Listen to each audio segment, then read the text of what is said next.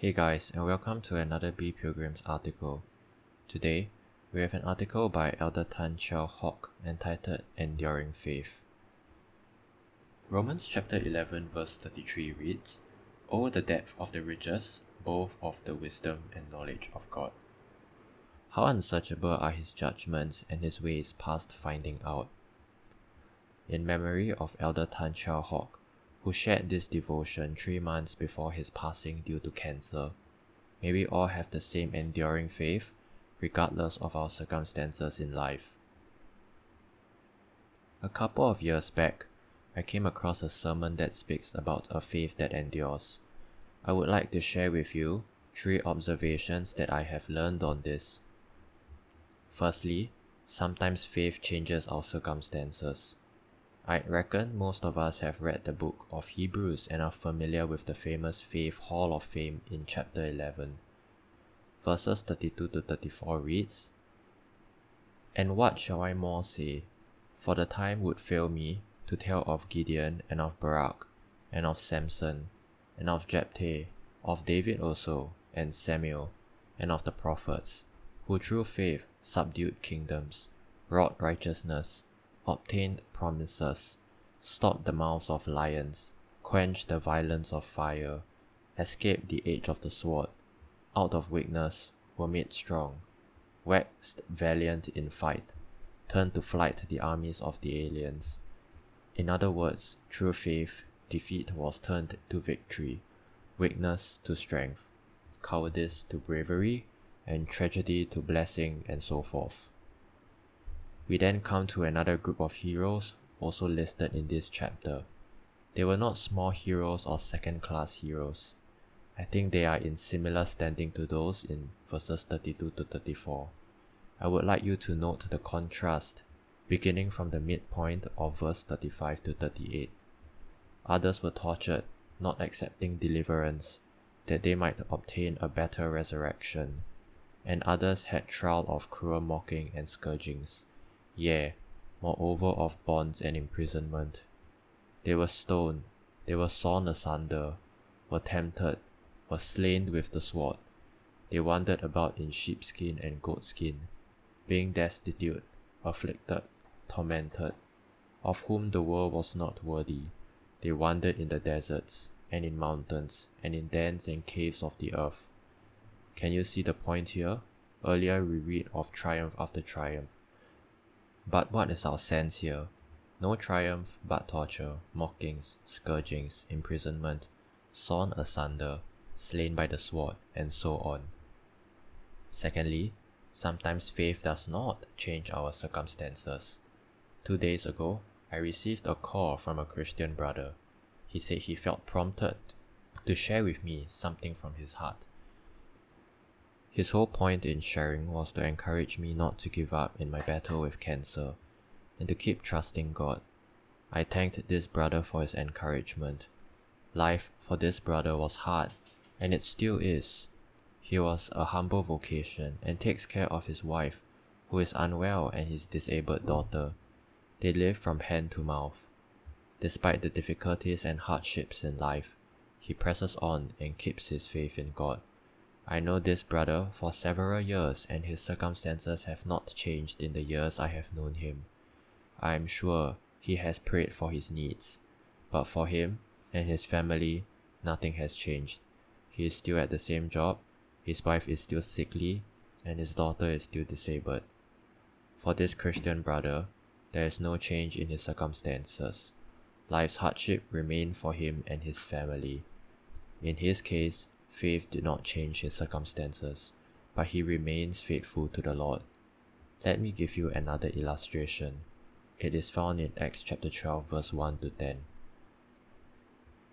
"Now about that time, King Herod the king stretched forth his hand to vex certain of the church, and he killed James, the brother of John, with the sword.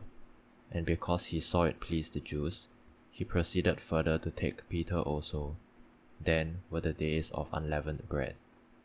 And when he had apprehended him, he put him in prison, and delivered him to the 4 quaternions of soldiers to keep him, intending after Easter to bring him forth to the people.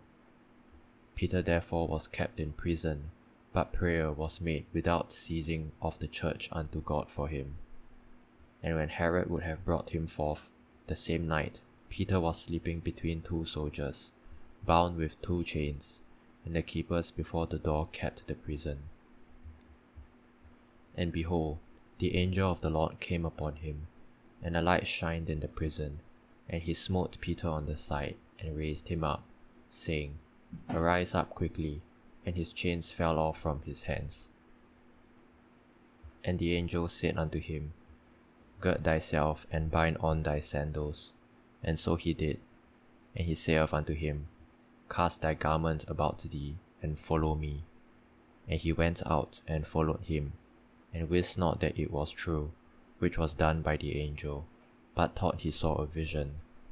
When they were past the first and the second ward, they came unto the iron gate that leadeth unto the city, which opened to them of his own accord, and they went out, and passed on through one street, and forthwith the angel departed from him. The contrast here speaks of two apostles in captivity, and two very different outcomes, and they both serve the same God. Sometimes faith changes our circumstances, as we see the apostle Peter delivered from harm. Sometimes faith does not change our circumstances, as in the case of the apostle James when he died by the sword. Thirdly, faith does not judge God by the circumstances. Acts chapter 12 verse 5. Peter therefore was kept in prison, but prayer was made without ceasing of the church unto God. James was killed before Peter was put behind bars. Did James' death not discourage the church? No, it did not deter the church from coming together to pray. In fact, they gathered in John Mark's house, in prayer. They did not give up on God. They persevered in prayer for Peter. Regardless of the adverse situation around them, the disciples' faith remained unshakable and tenacious. They had a faith that endured in the face of danger and possibly cruel death. They refused to judge God that since James was not spared, Peter would suffer the same fate. We have a classic story in the book of Daniel.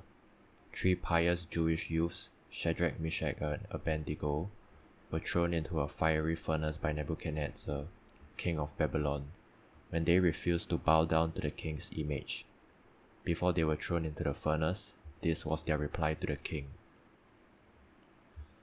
Our God, whom we serve, is able to deliver us from the burning, fiery furnace, and he will deliver us out of thine hand, O king.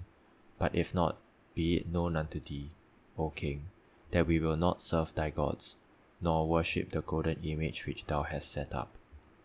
Shadrach, Meshach, and Abednego believed that God is able to deliver them, but even if God did not deliver them, they will not change their minds. Come what may, they will not worship the golden image. They refused to judge God by circumstances. Their faith in God remains resolute. We have made 3 observations. Sometimes faith changes our circumstances. Sometimes faith does not change our circumstances. Faith does not judge God by the circumstances. We will not be able to comprehend sometimes why faith changes our circumstances and why sometimes it does not. The scriptures help us to understand and accept our inability to understand God's ways. Oh, the depth of the riches, both of the wisdom and knowledge of God. How unsearchable are his judgments and his ways past finding out. Isaiah chapter 55 verse 8 to 9 reads, For my thoughts are not your thoughts, neither are your ways my ways, saith the Lord. For as the heavens are higher than the earth, so are my ways higher than your ways, and my thoughts than your thoughts. Therefore, our duty is to not judge God by our circumstances, but to bring to maturity a faith that will endure the uncertainties of life till our journey's end.